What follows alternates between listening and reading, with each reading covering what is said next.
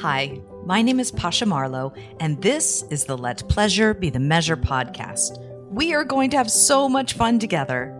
I hope that our conversations about pleasure light you up. And I hope they inspire you to reclaim your desires and create more space in your day to bring pleasure into your work, your family life, and yes, even your sex life. We will practice and explore the art of pleasure together. Let's play.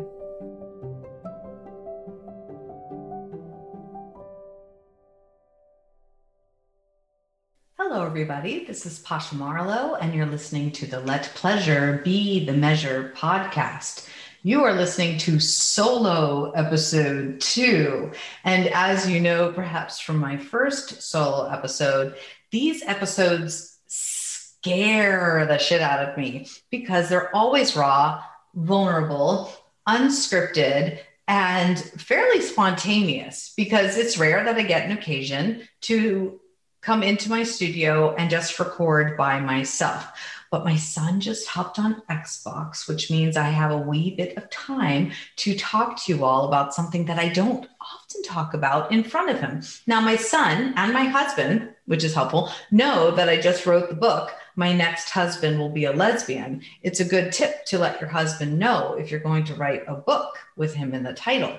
And he knew, and he's known for now a year when I started writing it. And it turned into a compilation book of stories from women all along the LGBTQ spectrum, from curious to queer to bi to trans to lesbian to questioning. Oh my goodness, it's just a beautiful book with about 15 stories of women's coming out, reclamation of power and desire, and a lot of heartbreak and a lot of hilarity. And I love that paradox. But I wanted to come to you today to talk to you not just about the book, which is available on Amazon and Barnes and Noble and all the places, of course, but to tell you my story, because so many of you are graciously listening to these podcasts and perhaps wondering who this 50-year-old woman, Pasha, is behind the scenes. And my first episode focused on me as a mom parenting a chronically ill child. I really needed to get that one out first, because that's honestly the majority of where my thoughts are throughout the day. And so I'm coming to you with this more juicy conversation from the lens of being a wife in a second marriage to a man, and a mom of 3. I have 3 lovely children. I have 2 adult children from my first marriage, Josh, who is going to be 25 this year, and Emily, who's going to be 22, and Jamie, who is just 13. And so I'm in this really interesting part of my life where I'm reclaiming my womanhood, reclaiming my sexuality, reclaiming my pleasure, reclaiming my worth, and my laughter, my joy. And our innate state is joy. And so I decided at 50, it was about damn time that I started having some fun. And when I made that reclamation, really it just opened the floodgates. Once I started asking myself, what do I really want? I want so much more than I even knew I wanted. And I want more than I thought I could ever have. And I deserve it, and I'm worth it. And I just started to speak my truth, my radical truths about it. And one of those truths is that although I am married to a man and am raising a child and live in rural Maine on a dirt road with the proverbial white picket fence, I identify as bisexual. I do not have any evidence to back up my claim, and it doesn't matter. I have a knowing.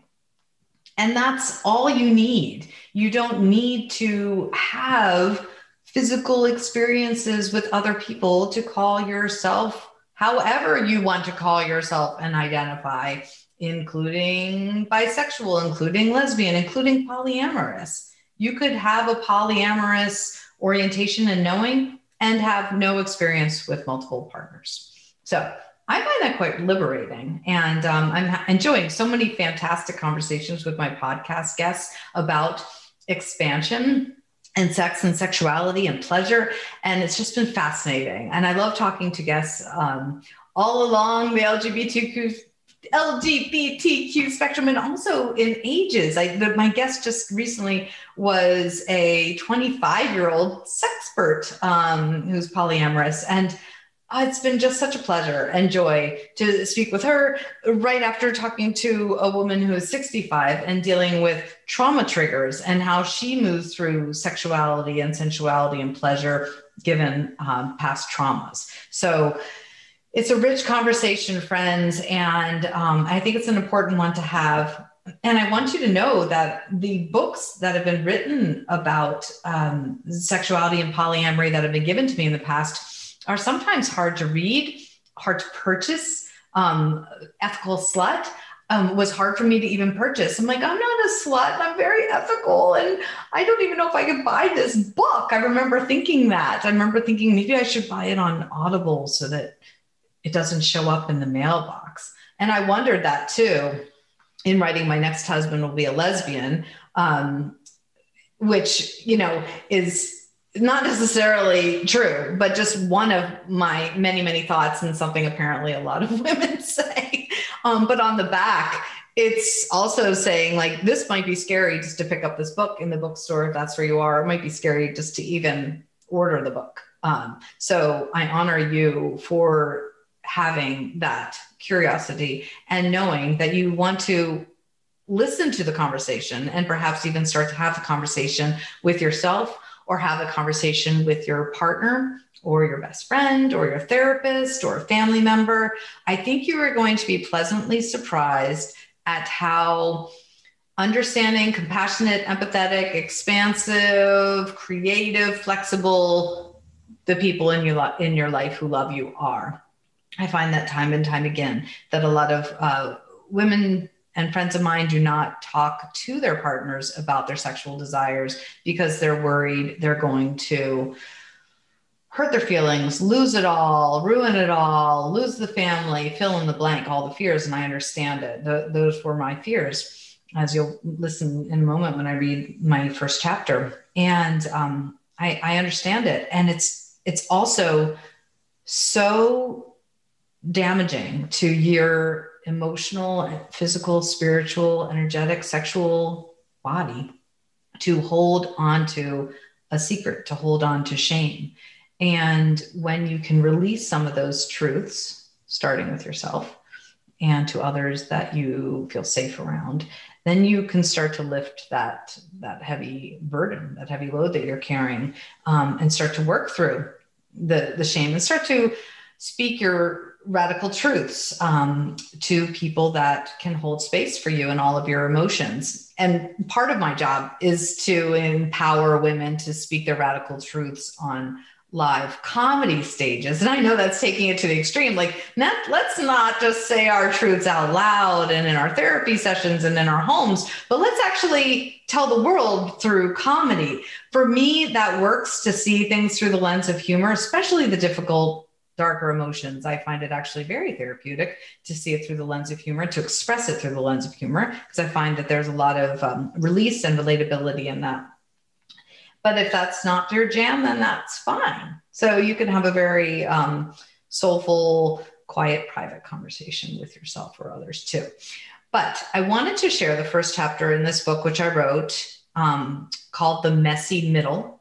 That term comes up a lot in conversations with people where they're like, I'm starting to reclaim my desires and starting to have those conversations, and the world isn't changing and falling apart yet, but it sure feels like if I release all of them, something's going to shift. And you're right, something will shift, but it doesn't all have to fall apart. I'm going to take a swig of tea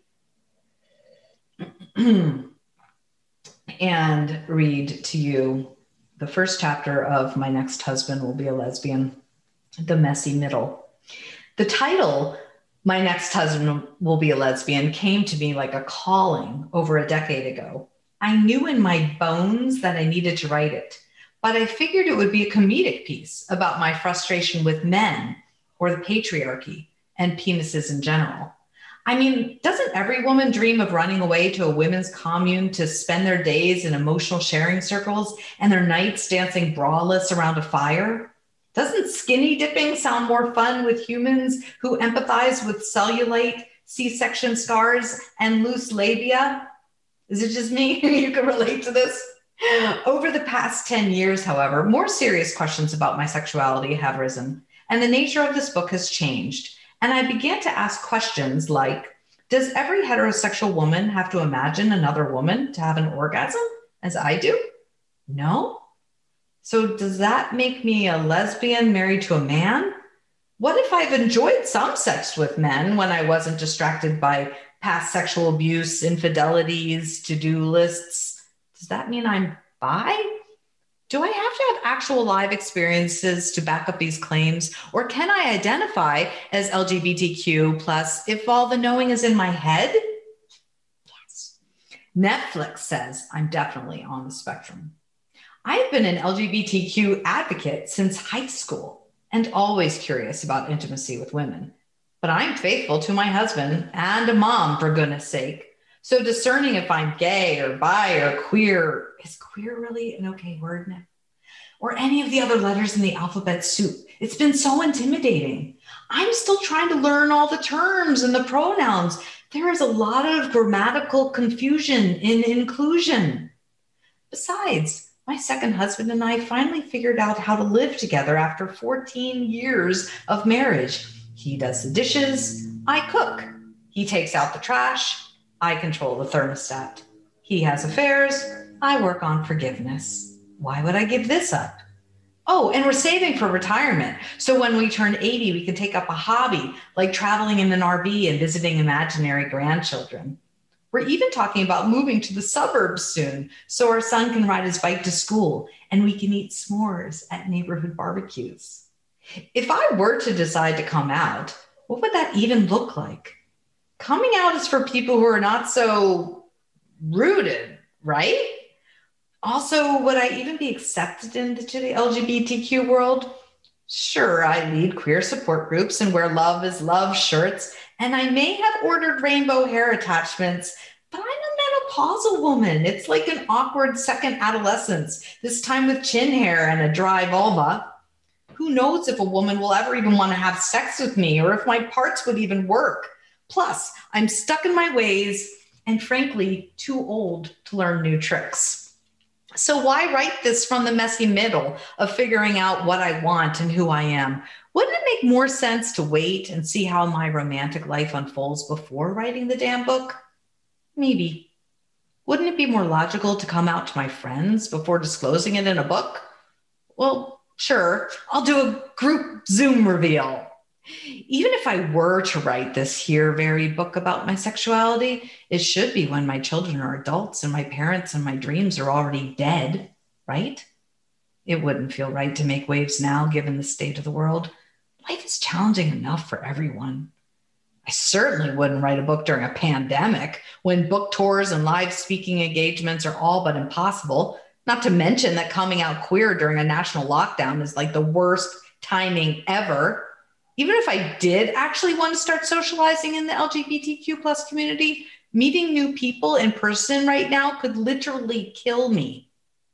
Also, while my husband is fully aware that I'm writing this book, he doesn't actually think I'm going to publish it or suggest other people actually read it. Honestly, if this book already existed without me and my friends having to write it, that would be great. I would have loved to have a maybe Bi Bible or Polly for the Pollyannish, where I want my Abby to reference while figuring out my plan. There are a few books out there about navigating sexuality and heteronormative marriages, but they don't really represent the generation X to Z, and none come in large font, which just seems cruel. I wanted a book that felt like I was holding up a mirror to my soul. I wanted to know my options. So here we are. I'm monogamous. traditional, quite boring. I'm in bed before 10. I'm really shy at parties. I have long hair, styled equally on both sides. No tattoos. I eat meat. I've been playing the game of life for 50 years and have always shoved a blue peg beside me in the tiny plastic car. Is there a bench seat option for a pink peg to hang with us up front? Only in trucks, you say? Go figure. I owned a minivan and I liked it. Like the more kids in there, the better. There, I said it. And isn't the polyamorous lifestyle for people who are promiscuous and believe in unicorns? Would that arrangement make me the bottom of the V? And if she is married, are we like now a W? Honestly, some days I don't have time for a shower, much less a second partner. I can't imagine how any of this seems like a good idea. I'm better off just leading support groups and encouraging others to speak their radical truths out loud and on live comedy stages. My good enough life is fine for me, though I would never encourage another woman to settle for a good enough or fine life for herself. So that's odd. I'm my worst client sometimes. What if everything changes in my life after I publish this book? Or even worse, what if nothing changes? Did I mention I haven't slept well in decades? Every time I go to the doctor, she tells me my hormones are out of balance. My cortisol levels are through the roof and I need to calm the fuck down. She gave me medical marijuana and I'm too nervous to use it. I'm one of those people who doesn't do drugs, doesn't drink. I don't even jaywalk. I'm probably just a straight woman with ADHD and an aversion to routine. Only I've tried all the righteous or woke things to feel better. Therapy, yoga, acupuncture, earthing, journaling, celery juice, sticky note affirmations, finding work that lights me up, finding vibrators that light me up, chocolate dipped in peanut butter. I still don't feel well. Anxiety, chronic pain, fantasies of scissoring plague me. I think holding my thoughts inside my brain is killing me. Can you relate? Do you have secrets stuck inside your body that cause you pain? My throat is sore. My chest is heavy. My hips have been replaced. If I wasn't menopausal, I would think I'm pregnant. My pelvis is swollen and leaky. It's like another person is growing inside of me, but I'm too rusty and afraid to birth her. What would happen if she revealed herself to the world? What if all of these longings are better off simply left unsaid? What if I never experienced being with a woman and I feel like my life was unlived? What if I finally had the experience and I don't like it? What if I realize that sex never feels safe or fun? What if I find her and then she leaves me? What if my husband decides this isn't a good idea? What if I walk directly into the fire and burn? What if I walk out of the fire and rise? What if my home is built from those ashes? What if I actually stand in my power without fear of judgment? What if I stop playing small and practice what I preach? What if I speak my mind even though my voice is shaking? What if just one story in this book liberates one woman to stand proudly in her truth? What if just one prompt from the end of this book sparks an honest conversation in a marriage that leads to hope and creative solutions?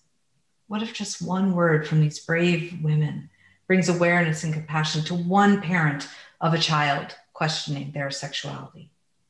What if this book can reduce shame and loneliness and save a life? Now I remember the calling to reveal all of the heartache and hilarity. The title is messy because the mess is the message. It isn't easy. It's just true. And the possibilities are plentiful. Chapter 1 of My Next Husband Will Be a Lesbian. As I always say, it is scary and courageous to be vulnerable. So there you have it, friends. my heart, my pleasures, my desires, my fears, my shame, my pain points on a platter for you. Why do I do this? Because there is no one way liberation. As I liberate my fears and liberate my desires, somebody out there, perhaps you, is listening and feels inspired to do the same and make the change that you wish to see in your world. Thank you all for so kindly and patiently and lovingly listening and supporting me. Please continue to listen to the podcast with all these fantastic guests. Please subscribe if you haven't subscribed yet to the podcast. That means the world. And maybe even a review to let me know what you think. And absolutely anytime you want to reach out to me, please do so. You can go to my website, pashamarlowe.com. You can email me at pasha@pashamarlowe.com, or find me through Messenger on Instagram, Facebook under Pasha Marlowe. I offer individual coaching and group coaching and some fantastic therapeutic comedy programs that will crack you up and crack you open. Such a pleasure being here with you all today.